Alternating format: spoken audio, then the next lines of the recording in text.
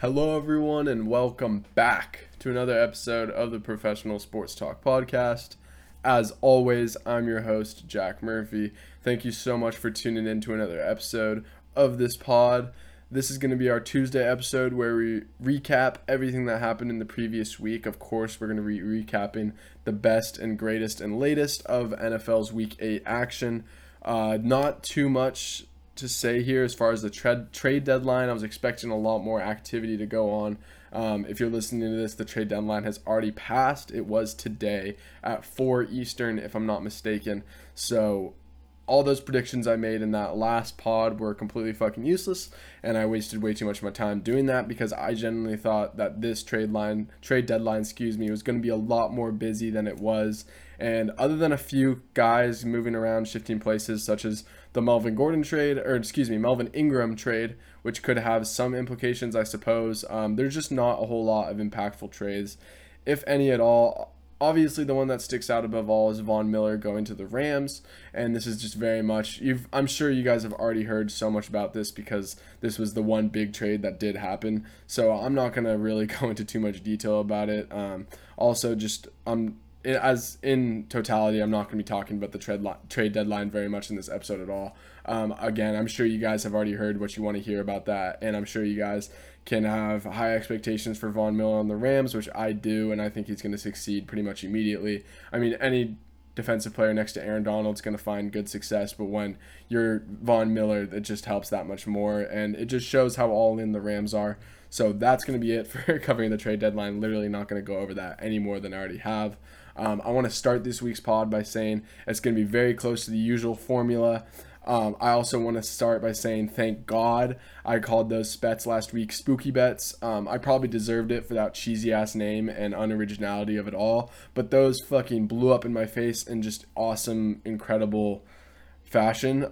They weren't even close. I mean, honestly, I couldn't do anything on Sunday but laugh about it, and it felt almost fitting. It felt like I almost cursed that shit because they were not even ball games. Like, they just weren't games from the first quarter. Like, right when action got going, it was just those games were over, and it was very obvious those bets weren't going to hit. And so thank God I called them that way, and thank God that hopefully you guys just didn't listen to my ass and just acknowledge, like, oh, maybe he's got a point, but didn't take him, because if you did, you're mad at me today. And as far as my best bets go, I went 2-1. I hit on the Patriots. I was not expecting it to be this much of an ass whooping, if I'm being completely honest. The Chargers got going early, and then they just got nothing going at all from then. I think a lot of that had to do with just Belichick and his mastermind and always confusing, young, bright quarterbacks or whatever we think. The future is not, What the hell was I going with that thought? The future doesn't always... The inexperience of a rookie and the future quarterbacks don't always beat the experience of Bill Belichick. I guess that's where I was trying to go with that. I don't really know where that train of thought came from. But either way, it was a very impressive win for the Patriots. They threw a lot of different defensive schemes at Justin Fields that he even said in his post-game conference that he was not expecting to see. So again, they just got under his skin very well, and they ran the ball very efficiently, as I thought they would. I didn't think they'd get away with the win in this one, but good for them. And either way, it covers the spread, so I'm not complaining. The other bet I hit on was the Cowboys. Thank God Cooper Rush just has those weapons around him, and thank God the Vikings offense just decided to be, the most conservative. It was crazy to watch. Like, honestly, there were so many times where I think they could have won that game. Genuinely, I do. If they just they Vikings it up. It's just stop trying to run the ball on second and third down and just open up the game and start with a pass approach first, because I genuinely think if they started passing the ball the way they were in that first quarter and just kept it going and kept it rolling and not getting so conservative, I think they would have won that game. Regardless, it works out for me because the Cowboys covered their spread and I hit another best bet. Final best bet I didn't hit on is, of course, the Buccaneers game. This was the bet I was most confident in going into the week. Of course it was. And sure enough, the Saints have Tom Brady's number. I mean, he played really, really, really bad. Trevor Siemian didn't even play necessarily good. And yes, if you don't know, which I'm sure most of you guys do already, Jameis Winston tore his ACL in this game. that is just such a bummer. I love Jameis Winston. I think he's just a really likable dude, and I think this locker room had a lot of energy built around towards him. Not, of course, that's all gone, and I think they can continue that energy. And, you see a lot of times, like, a team's player will get injured, or a core player or whatever, and they'll actually get better from it. Just because they bond so hard over it. And we've seen this with head coaches over the years. We've seen this when starting quarterbacks go down, all types of stuff. So that was just awesome to see them all come together and just get amped up and beat Tom Brady. And again, they have Tom Brady's number. I mean, Tom has 7 career losses as a Buccaneer, and 3 of them are against the Saints. So that's just, it's very telling to how well they can play him. And that's going to be it for the reviewing the best bets of last week. Again, I hope you didn't take my spooky bets. Again, I named them that cheesy ass name, so maybe I deserved it. And yeah, I'm glad I just didn't really recommend those to you guys. I just told them to think about them what you will. And I'm sure as hell glad I didn't take them too, because those were awful. I mean, fucking the Lions lost and Jalen Hurts only threw 14 passes, and they lost by what, like 38? That's just... It's video game numbers. It really is. It's video game numbers. So I'm going to start this pod as my usual format. I'm going to go over my 4 standout matchups. I'm then going to get into a little bit of fantasy implications from this last week. As we know, there are a lot of injuries people could be dealing with right now. And then finally, I'll be going over my Super Bowl contenders and those teams who are just on the outside looking in, as well as what I think their weaknesses are, and as well as I'll go over a couple strengths, but not nearly as much detail. Anyways, I'm going to start off now, go over the 4 stand-up matchups from last week, explaining things I noticed from both teams, what implications that these games might have in the future, and of course, player performance that stood out to me. The first matchup is a matchup that I think everyone's been talking about all week, as they should for good reason. This was just an amazing game and a great display by one just absolutely slept on team that no one in their right mind would have thought they would have won this game. Sure, maybe some people wanted to be really smart and tug at their balls and say, oh, big kahuna, I took the spread for the Jets to cover, but I don't think anyone and their mother saw that the Jets were going to win this game. If you didn't watch this game, man, y'all missed out, because this was a banger. I mean, seriously, this is one of the games of the year. It's just incredible what the Jets did against this Bengals team. I mean, the game really started great for the Jets, and then it got really ugly really quick, and you thought, ah, shit, well, here they go. They're just going to get fucked and steamrolled. The Bengals are going to do their thing, and it's just going to be completely over. That explosive offense, this offense, additionally, that explosive Cincinnati offense and that putrid Jets offense, or so we thought, that couldn't keep up with them. It was just, I mean, they drove the ball right down the field. I believe they scored first, and then they had 3 really, really ugly turnovers. And the Bengals scored 17 unanswered off of those turnovers. And then, I don't know what the hell happened, but the 2-minute warning came.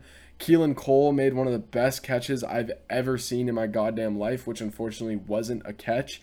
If you haven't seen that, go look it up. Just go look up, like, Keelan Cole almost catch second quarter, week 8, whatever you got to look up. That catch was fucking, I mean, in high school they call that a catch because they can't replay it, you know what I mean? So that was just crazy. He did his best OBJ impression, I'll just say that. And then the very next play, Braxton motherfucking Berrios, one of the coolest names in the NFL, did his best Antonio Brown impression with the toe drag swag he had in the end zone. It was just a thing of beauty. And then after that, the Jets were just rolling. They ended the half soon after that. And then everything went wrong for the Bengals on defense, and everything went right for the Jets on offense. We'll start with what went wrong with the Bengals defense. I think a lot of it was due to just terrible coaching. Time and time again, I saw them get torched and seared the same way. It was just lack of defensive adjustments, and their linebackers were just getting absolutely, I'll continue the cooking thing. They were just getting cooked. They were getting fucking deep fried. They were getting fucking put on their goddamn pans, and just, it was ugly. It was so ugly. I mean, Logan Wilson, who's one of my favorite young linebackers in this game, as a huge Brett Coleman fan, I've heard his name for quite a few years now. He was just irrelevant in this game, and again, the play calling did him no favors. But I just didn't quite understand why there was no adjustments being made. I mean, these running backs of the Jets just kept catching balls on screenplays and screenplays and screenplays and screenplays and just having so much fucking green grass in front of them. By the way, Michael Carter is awesome. That dude is a fucking stud. I loved him coming out of UNC, and he is continuing to do what he did in UNC so well in the NFL level, which is just great to see. But regardless of all that, it was just a disaster by the Bengals. It was, I mean, yes, the Jets deserve some credit too.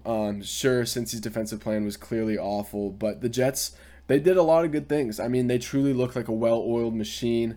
It was almost a direct replica of what Saleh and Shanahan did in their Super Bowl run. And hell no, I'm not saying that the Jets are making some Super Bowl run. Wait, I'm not saying, no, I'm kidding, they're not. But it was just it was the perfectly executed run zone game offense. Work off RPO, work off play action. Don't ask your quarterback to do too much. Just trust that the scheme will work. And yards after catch, yards after catch, yards after catch. And when your O-line is playing as great as it did, because truthfully, the Jets O-line played an amazing game. They were bodying around the Bengals. And it was just that, kill you with a million paper cuts offense that was done to perfection, or dink and dunk offense, if you prefer that, whatever you want to call it. It was done masterfully, and the Bengals linebackers were completely eliminated out of the game, because they just couldn't keep up with these backs. I mean, a game plan like this, I don't think you can do against like a Minnesota who have like an Eric Kendricks, or like a Tampa Bay who's got Devin White and Levante David. But it was just perfection. I mean, every play was called at the very right instant. It was just seriously, like, yes, Mike White is the story, and Mike White did make some really, really good tight window throws. I'm not taking that away from him, but most of them were not at all. Most of them were just schemed up. A guy dropping in perfectly into a zone on a hitch route, a guy just catching a screen pass, a Ty Johnson coming out of the flat, like shit like that, over and over and over again. And it was honestly very confusing because I didn't watch too much of the film too in depth. I just watched this game live. So again, it could be different on the film, but it almost seemed like the Bengals were running a ton of cover 3, which was just why. I don't know why it's Mike White, you know what I mean? Like, you haven't seen him have a single start in the NFL, and I get that maybe you just want to keep everything in front of you and not let those over-the-top plays happen, because that's what Zach Wilson's known for, but this is not Zach Wilson. I don't know. It was a really weird defensive scheme, and maybe I have to go back and watch some more of the film of it to really get a better grasp of it, but to me, it was just very confusing, and just off the TV angle of it, the TV... What's the word I'm looking for? TV broadcast. Sorry. Goddamn.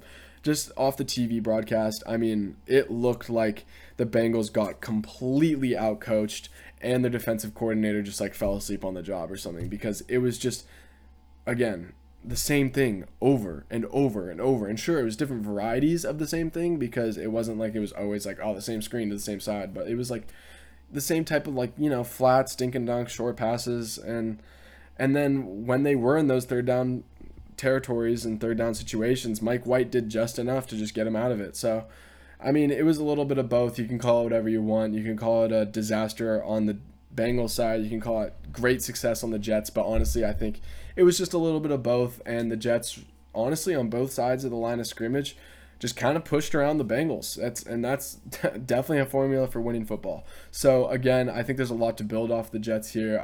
I think that if they can really establish their run game and get Zach back going healthy and just have him execute this offense just the way Mike did, I think this team has a very bright future ahead of them. And again, I love a lot of their personnel and defense in particular. I love some of their offensive personnel as far as Elijah Vera Tucker's a stud. I like a lot of the receivers on the outside. I think this team is a lot closer than we might think. I'm not saying that they're going to get anything done this year. I'm not saying that. But I like the direction they're going a lot. And I love their coaching staff. And I hope they can keep bringing in good young talent. And honestly, I hope Zach Wilson gets this thing turned around, because, I don't know, people are going to start talking, Like, if they just beat the fucking Bengals, and people might be thinking Zach Wilson's the problem. That's all I'm saying. I'm not saying he is, but people might be talking about that. And I hope that he can come back and bounce back in a big way, which I think he will. Moving on to the next matchup. By the way, a lot of these games this weekend were not great games at all. Like, it was kind of similar to last weekend, where there were a shit ton of blowouts, But the games that were good were really damn good. 3 of which, in particular, were just amazing games. The second of these amazing games is going to be the Colts versus the Titans. Again, if you didn't watch this game, you are truly missing out. And there was one thing about this game that I really couldn't help but take away, and that is, first off, both of the actually I guess there's a few things. First off, both these teams are really damn good football teams. I mean, this was a great series between division rivals, and the way it came down to this game, and the way this game came down to in that overtime loss, or I just called it I don't know, I was referring to the Colts in this overtime ending, was just phenomenal. It was a great way to see this series lose, and obviously we know how desperate the Colts were for this win. You could feel the anxiety not only in the building but on that sideline. These dudes were juiced up and they were ready to get this win, and yet Ryan Tannehill won and Carson Wentz lost. So you can probably take something away from that. I mean, I'm not implying that Carson Wentz is not a franchise quarterback, because honestly I think he is. I think he's enormously talented, and I think he sometimes just makes numbskull mistakes, as a lot of young quarterbacks do. I also think his injuries are definitely something to consider and something to be a little wary about, but overall I think he's the answer there in Indianapolis, and I hope they stick with him. But if we're being completely honest, I'd take Tannehill over him right now. If I was starting a team next week, just building a roster, and I had a choice between Carson Wentz and Ryan Tannehill, I would take Tannehill. And truthfully, I think these teams roster-wise, especially with Henry down, I think the Colts have a little better roster. But it's all up to the quarterback. And its success, and more importantly, their mistakes, are the most important thing to any team.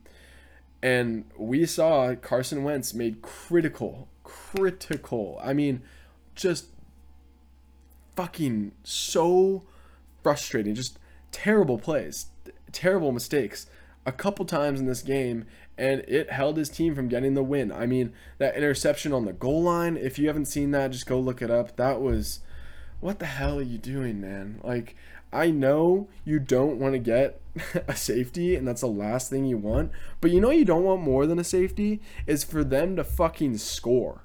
It was, and then the pick in overtime was just, where are you throwing to, dude? That guy is in triple coverage. It's one thing if, I don't know, he's in triple coverage. Maybe he thinks he can whip it in there, but he missed terribly. And because of that, they ended up, it wasn't directly because of those things, but I mean, because obviously they came back and they scored after that, and then I think they got the ball after that interception in overtime too. But regardless, it's just, you can't be doing shit like that and expect to be winning championship caliber football. And I think this is a championship caliber roster.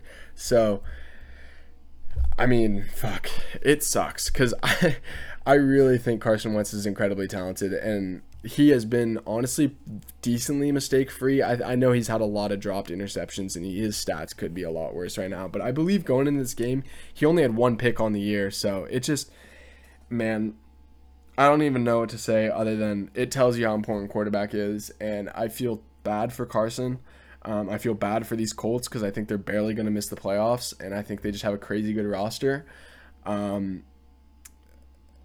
And I feel bad for Colts fans. Honestly, I do. And I think you guys should stay patient with Carson, because I think Carson, the thing is about Carson is, sure, maybe he's not the best quarterback in the league, or he's not even, like this. He's probably like the 16th best. He's probably like middle of the pack average. I got to sneeze. So if that comes at any time now, I warned you. If there's a loud, that's that. I think it's going away. We're good. I was saying about Carson Wentz. Yeah, he's about middle of the pack quarterback. But the thing is, if you're rebuilding and you're looking for a whole new quarterback, unless you bring in some really established guy, I would take that right now. Maybe I'm being, a little partial because I'm a Bears fan and I haven't seen a franchise quarterback in my entire fucking life, and I mean that. I just think you should be careful what you wish for. And similarly to why I thought the Dolphins should stick with Tua, I mean, he's only had 12 starts. Carson's had a lot more than that. I just think you need to stay patient with these guys. They're so young. They have so much talent. And just be careful what you wish for. That's it. That's all I'm trying to say.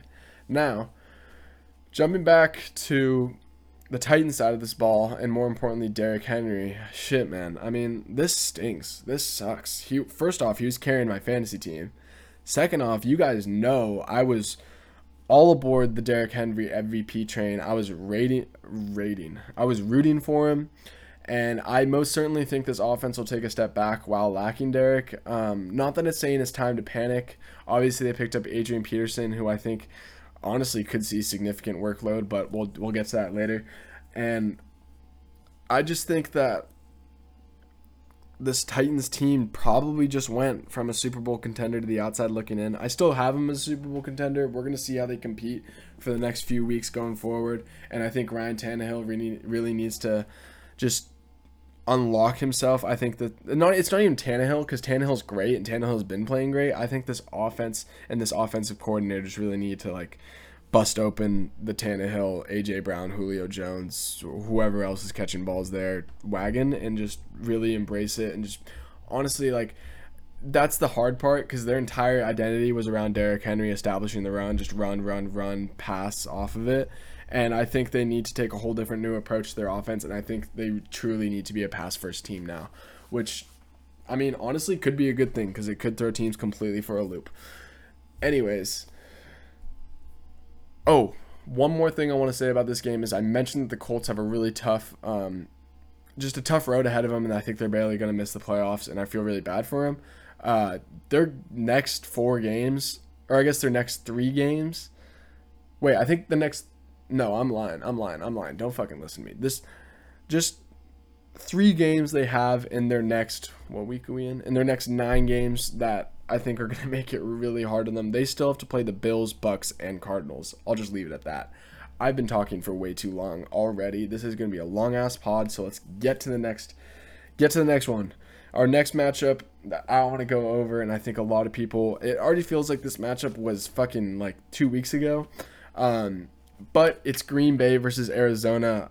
This is a very similar game to the Jets game, believe it or not. I need to stop saying Jesus. It was just Kyle Shanahan, that whole Shanahan coaching tree, you know, like the Shanahan, the LaFleurs, the McVays, the Gary Kubiak, whoever else fucking comes out of that. That was just like, this game plan was their, like, chef's kiss, just done to a T. It was beautiful. And because of that, I'm going to be comparing this game to the Jets game a lot because, you know, Saleh, Shanahan, coaching tree, whatever. Remember how I said that the Jets played like the dink and dunk, or kill you with a million paper cuts type offense, just to absolute perfection? Yeah, well, Aaron Rodgers is the closest thing to a quarterback, the closest thing that a quarterback is to perfect.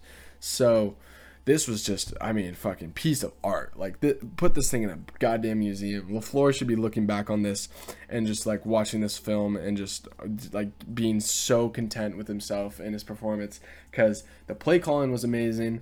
And similar to the Jets game, just a lot of yards after carry. Similar to the Jets game, amazing run offensive line just looked like they were fucking swallowing people whole. Amazing job chewing clock and keeping Kyler on the sidelines, similar to what the Jets did with Joe Burrow. And honestly, it felt like they completely dominated the football game that way. I mean, when you can control the clock that well and just have like these long 18-play, 75-yard drives like they did, it constricts what the offense you're playing against can really do. And it completely changes the game plan. So, of course, we have to talk about the INT at the end that Rasul Douglas had on Kyler Murray, and AJ Green never turned his head around. Of course, that was just a simple miscommunication. I don't see why people are talking about it so much, because I don't think people realize a lot of these, like, I've seen so many people saying, like, I've never seen a miscommunication this bad. We see that every fucking week. We see that every game. There's miscommunications in every goddamn game.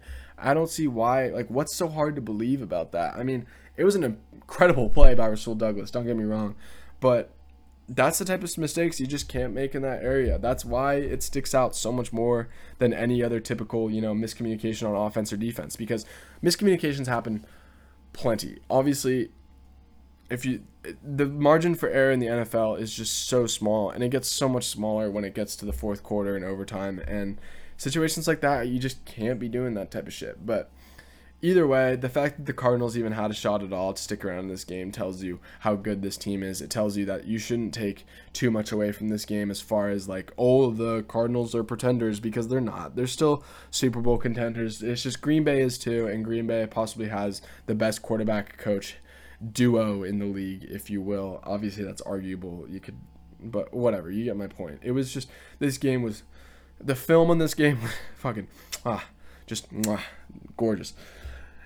Final matchup I got to talk about, and I think it's no surprise to any one of you that I have to talk about this game, because I talk about this team every single week.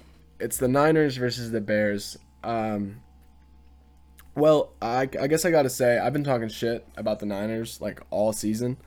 If there's more shit I've talked about of a team, it's probably my Bears. But that still doesn't make this feel any better, just because I thought the 49ers have been incredibly overrated all season. I still think they are pretty overrated. Man, the Bears fucking suck. They suck. But we'll get to that. I feel really, really bad for Justin Fields. I mean, the Niners didn't even get their first lead until the fourth quarter. And even then, Justin took the offense right down the field the very next drive. He had probably the best play of his career so far in that amazing, magical touchdown run. And I mean, amazing. Like, if you haven't seen that, again, another play, just, you got to go look it up. But honestly, if you haven't seen that shit and you listen to this podcast, how the hell have you not seen that? Are you living under a rock? That thing was everywhere. Anyways, and then in typical Bears fashion, Cairo Santos misses the extra point after that, so he can't even tie it up. Whatever. Sticking with Fields, I love the way he played. I don't know how much Matt Nagy being out had to do with it, but I kind of have a suspicion that it had more of an implication than people realize.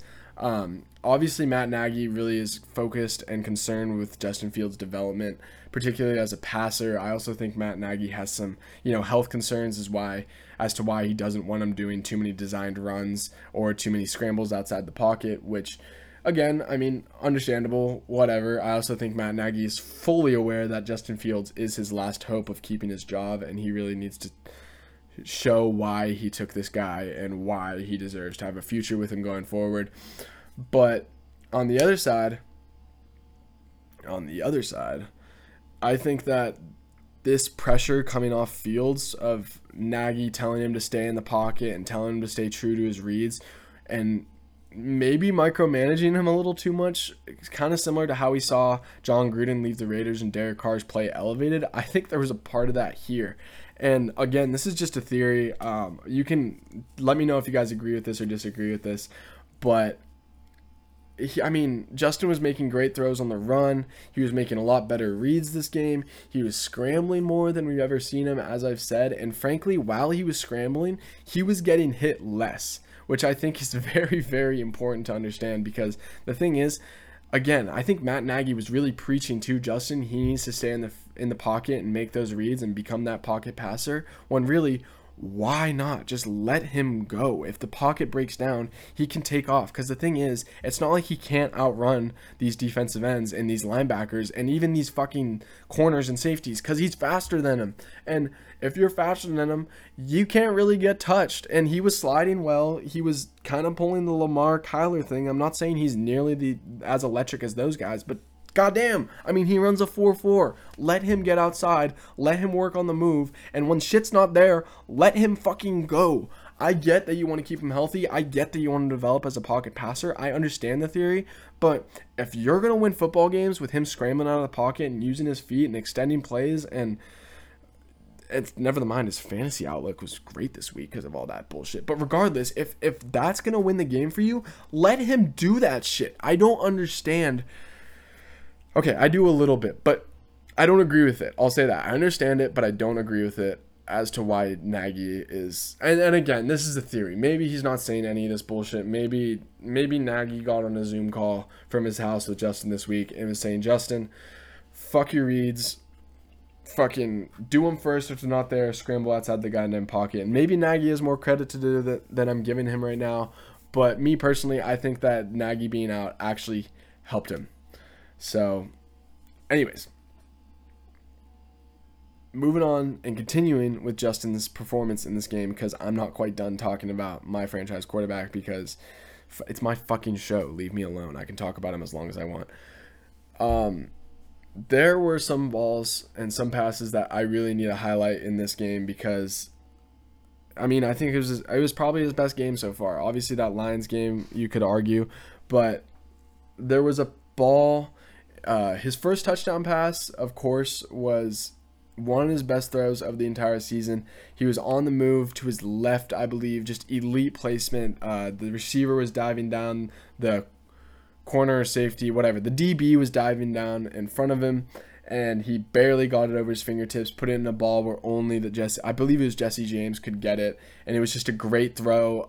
That stadium got electric for it. It was awesome to see. And then there was another one that it was a ball to Cole Kmet in the end zone, and Cole dropped it. It wasn't the best throw, but it was a fucking bullet. I mean, he fucking lasered that thing. Like, it was on a frozen rope and just hit Cole right in the hand.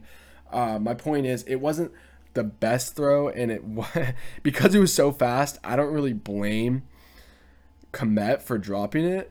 But the thing that I loved and I want to highlight about this throw is the placement. I mean, it was perfect. It was exactly, sure, you could argue it could have been a little higher to give Cole a better opportunity, but I mean, it was right on Cole's hip, way too far for the DB for him to even get a hand on it, and the receiver was the only person that could possibly make a play on the ball, and it was great. I mean, that's shit like that is what you love to see, because that's things and spots on the field that you can grow from and you can learn from, and I think Justin is going to learn a lot from this game, and I hope that his fucking coaching staff does too and uses him better, because god damn it, this guy has so much potential. I love what I'm seeing from Justin Fields.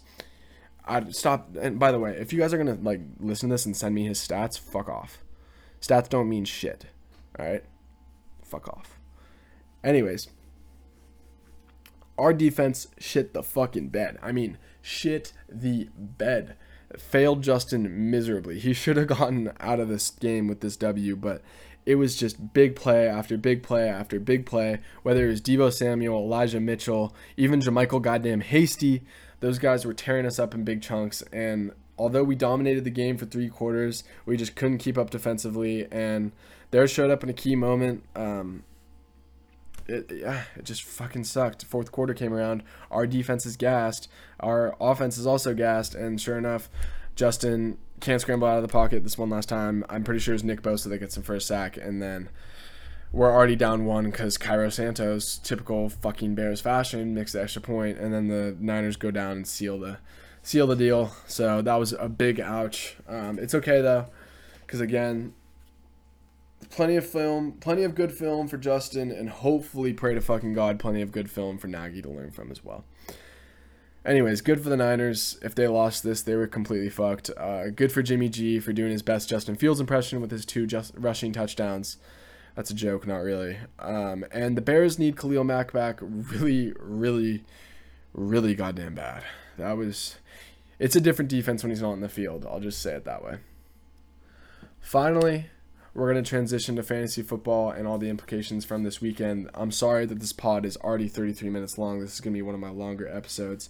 I'll try and keep it going on the quicker side here. First, if you need running back depth, which a lot of you guys likely do, obviously tons of guys are injured right now, such as, Christian McCaffrey, Derrick Henry, James Robinson, David Montgomery. I'm missing one. Josh Jacobs, Saquon Barkley. I'm missing a couple. If you drafted Gus Edwards or Travis Etienne, by the way, why the hell did you draft Travis Etienne? That was stupid. Whatever. Anyways, there could be a lot of potentially league-changing waiver wire ads this week for you guys. Obviously, who knows? It's way too early to say that, but there's potential there. First, we're going to go over Derrick Henry replacements. Obviously, I'm sure most of you guys know already, Derrick Henry is slated to be out more than likely the remainder of the season, which, again, I've expressed my sadness with this. This fucking sucks. I love Derrick Henry. Anyways, if you are in a non-PPR format, you are going to want to go after AP. You're going to want to hope that he gets used a shit ton, which I think he will. I think he could seriously see a significant role right off the bat in this offense. Let's just hope he is not a shell of himself, which, even if he is, he's AP. You know what I mean? Whatever. And you're going to hope to God that he gets the goal line work there. If you are in a PPR or a half PPR format, you're going to target, I forget his name, something McNichols. I forget his first name. You're going to target blank McNichols. He's already proven that he has a receiving role there, and that could seriously grow with also having more rushing attempts with Derrick Henry being gone. So not too much to say there. Just, again, standard target AP, half PPR or full PPR, target McNichols. Moving on to another running back we're going to be targeting. I like Boston Scott here. He already has a very solidified role in the Eagles' backfield, even when Miles Sanders is there, as we know. And Kenneth Gainwell is not really stealing many touches away from him. Sure, he's going to take some targets out of the backfield, but that's just kind of how this offense is running right now. And again, not too much to say here. Just as we know, Miles Sanders should be out a few more weeks, and Kenneth Gainwell is not getting that rushing work. Boston Scott's obviously the guy in the red zone too, so go ahead and target Boston Scott. Another guy that I really like here in the same sort of range, I'm kind of clumping them together, is Derek Gore. Simply because we know Clyde Edwards-Helaire isn't supposed to be back, I don't believe, next week, but maybe the week after that. Honestly, I don't really remember off the top of my head. But Derek Gore got some really solid work here. He was splitting pretty much even touches with Darrell Williams. I forgot his name for a second. And I think there's a lot you can like here. I like the way he's built. I like the way they use him on the goal line, and I like the touchdown upside that he has. Another guy that's kind of in this range is Carlos Hyde, because it sounds like James Robinson's likely to be back next week. It sounds like he's day-to-day. But if he doesn't play, there is a lot of upside here for Carlos Hyde, who will immediately be put in that workhorse role, likely be playing on all three downs. And Gore may have some more long-term use here, but again, if you just need a one-week patch, Carlos Hyde's your guy. Moving on to the receivers, there's not too many that aren't largely owned here or that I even have any interest in, so I'm just going to list a few names around the 60 to 70% rostered mark, and you guys should just go check your leagues, see if they're available. More than likely they won't be, but if they are, it might be worth putting in a waiver ad for them.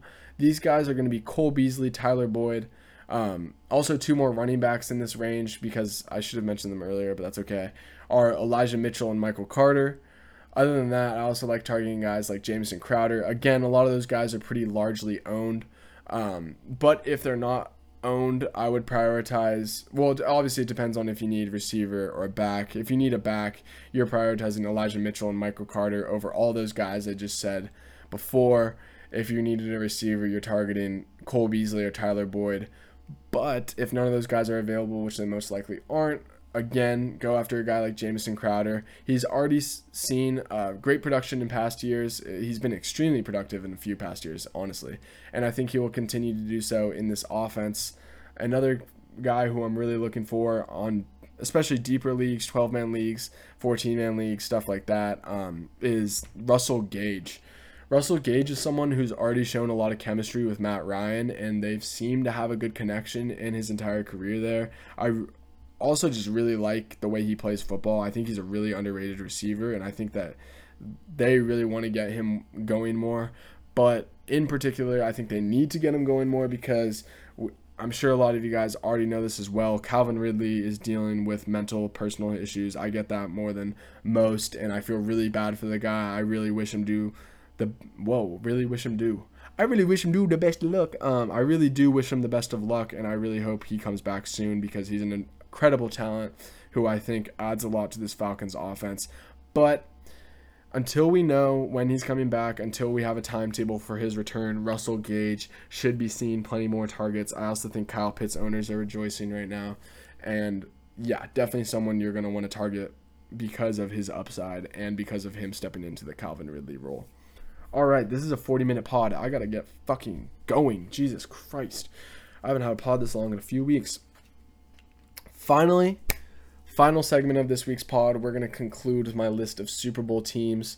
as well as one of their strengths and one of their weaknesses each team has. We're just going to jump straight into it.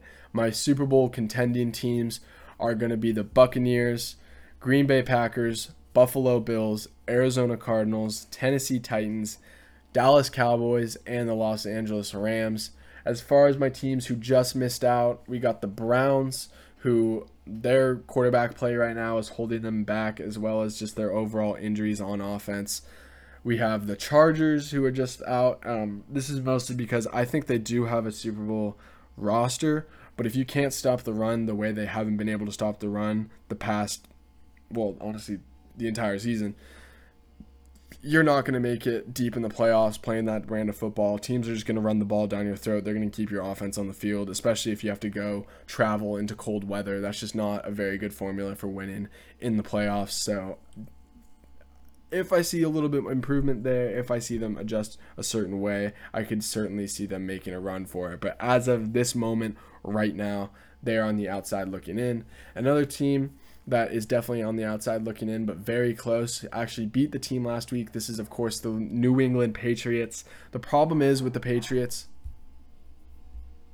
Sorry, my dog was barking. The problem is with the Patriots is that they don't really have enough weapons right now. It was the same type of issue they had last season. They've got really good tight end play, but as far as their weapons on the outside, their perimeter, their wide receivers out there just don't really scare defenses at all, in my opinion, and I think there is a lot of problem behind that, and I don't think that serves very well in the playoffs, particularly when you get against these tougher defenses.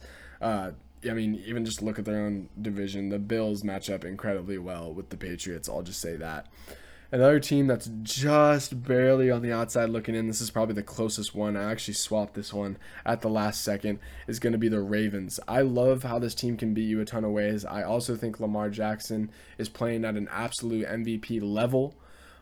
We've also seen them have decent success in the playoffs, but honestly, if the Bengals are just out of contention, then the Ravens deserve to be too. I'm really worried about these injuries starting to catch up with them.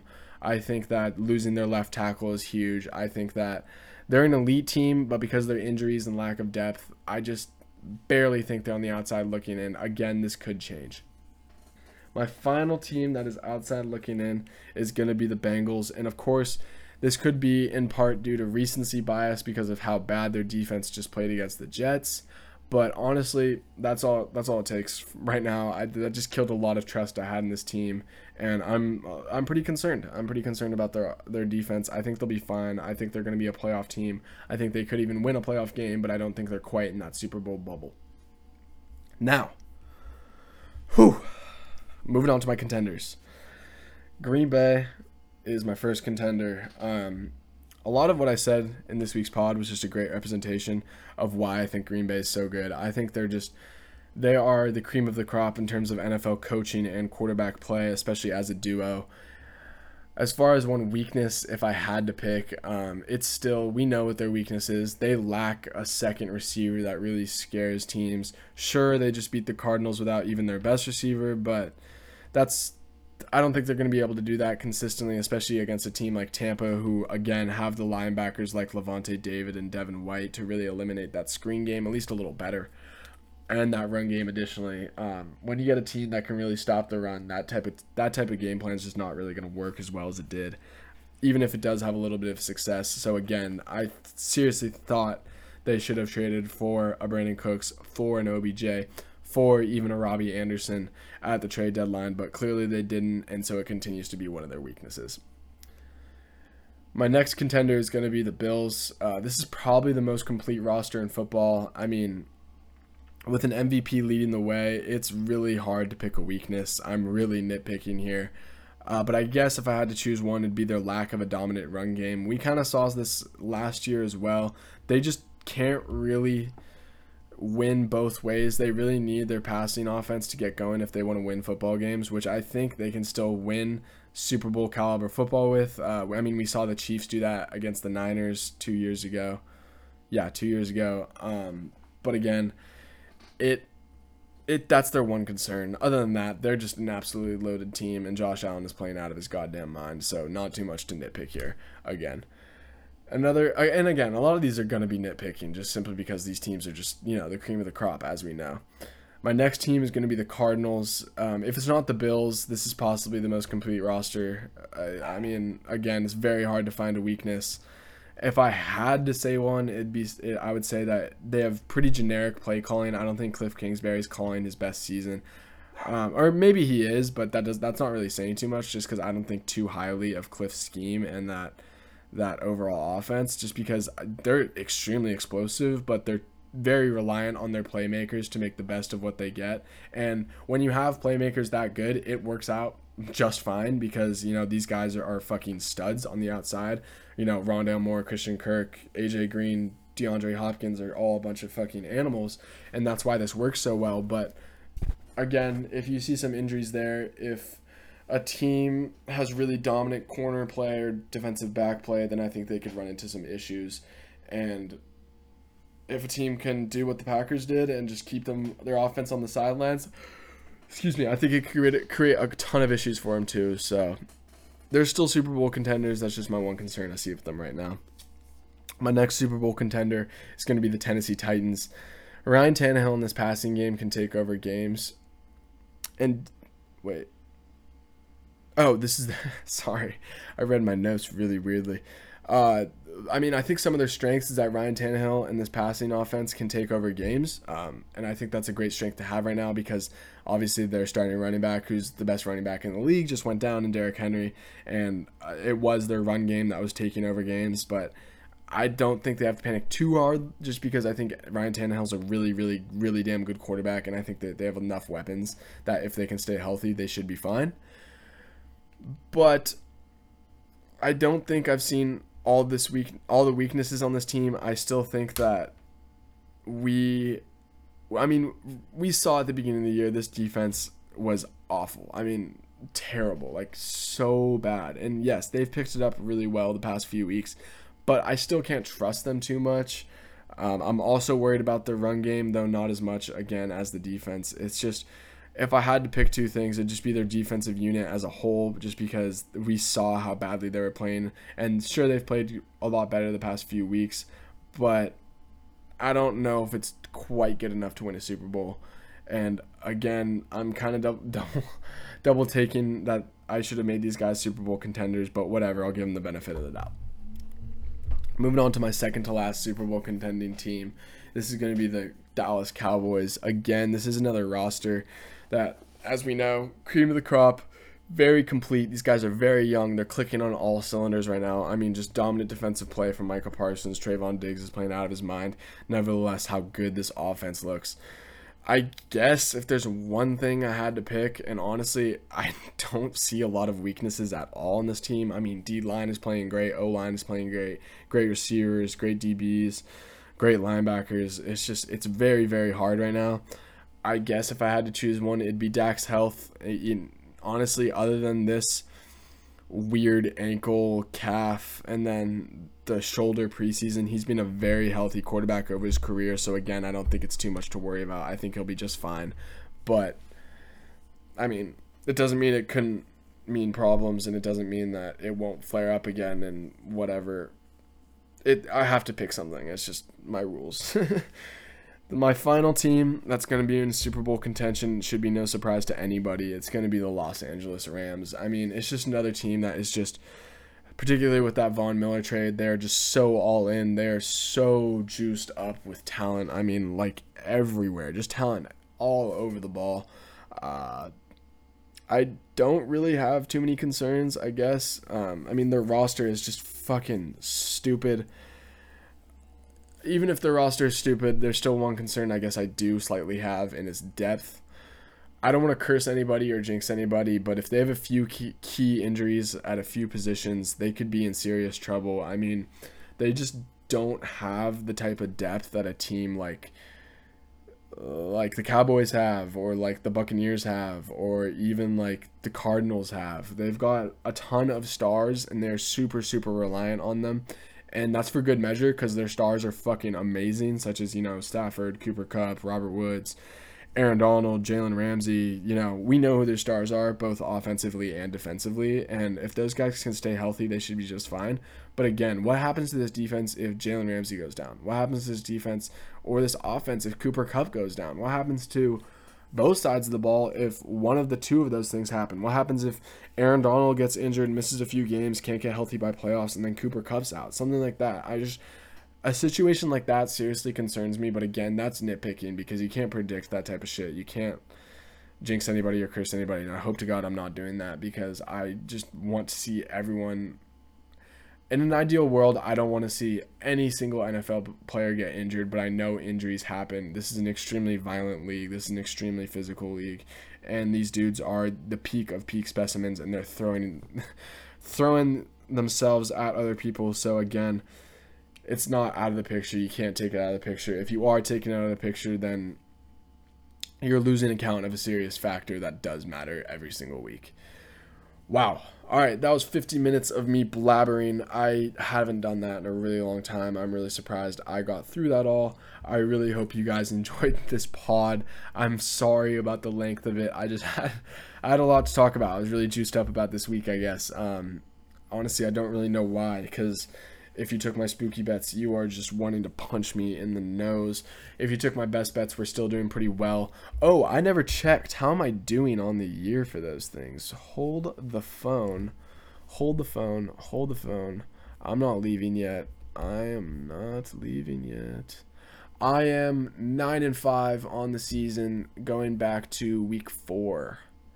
Bang. 9-5. Take that as you will. Awesome, guys. Now that I've got that out of the way, hope you guys enjoyed this week's pod. Once again, come back and tune in on Thursday for my preview of Week 9's football. Again, share this with your friends, share this with your families. I appreciate the support so very much. Hope you guys have a great rest of your day, and peace out. That's going to be here for me.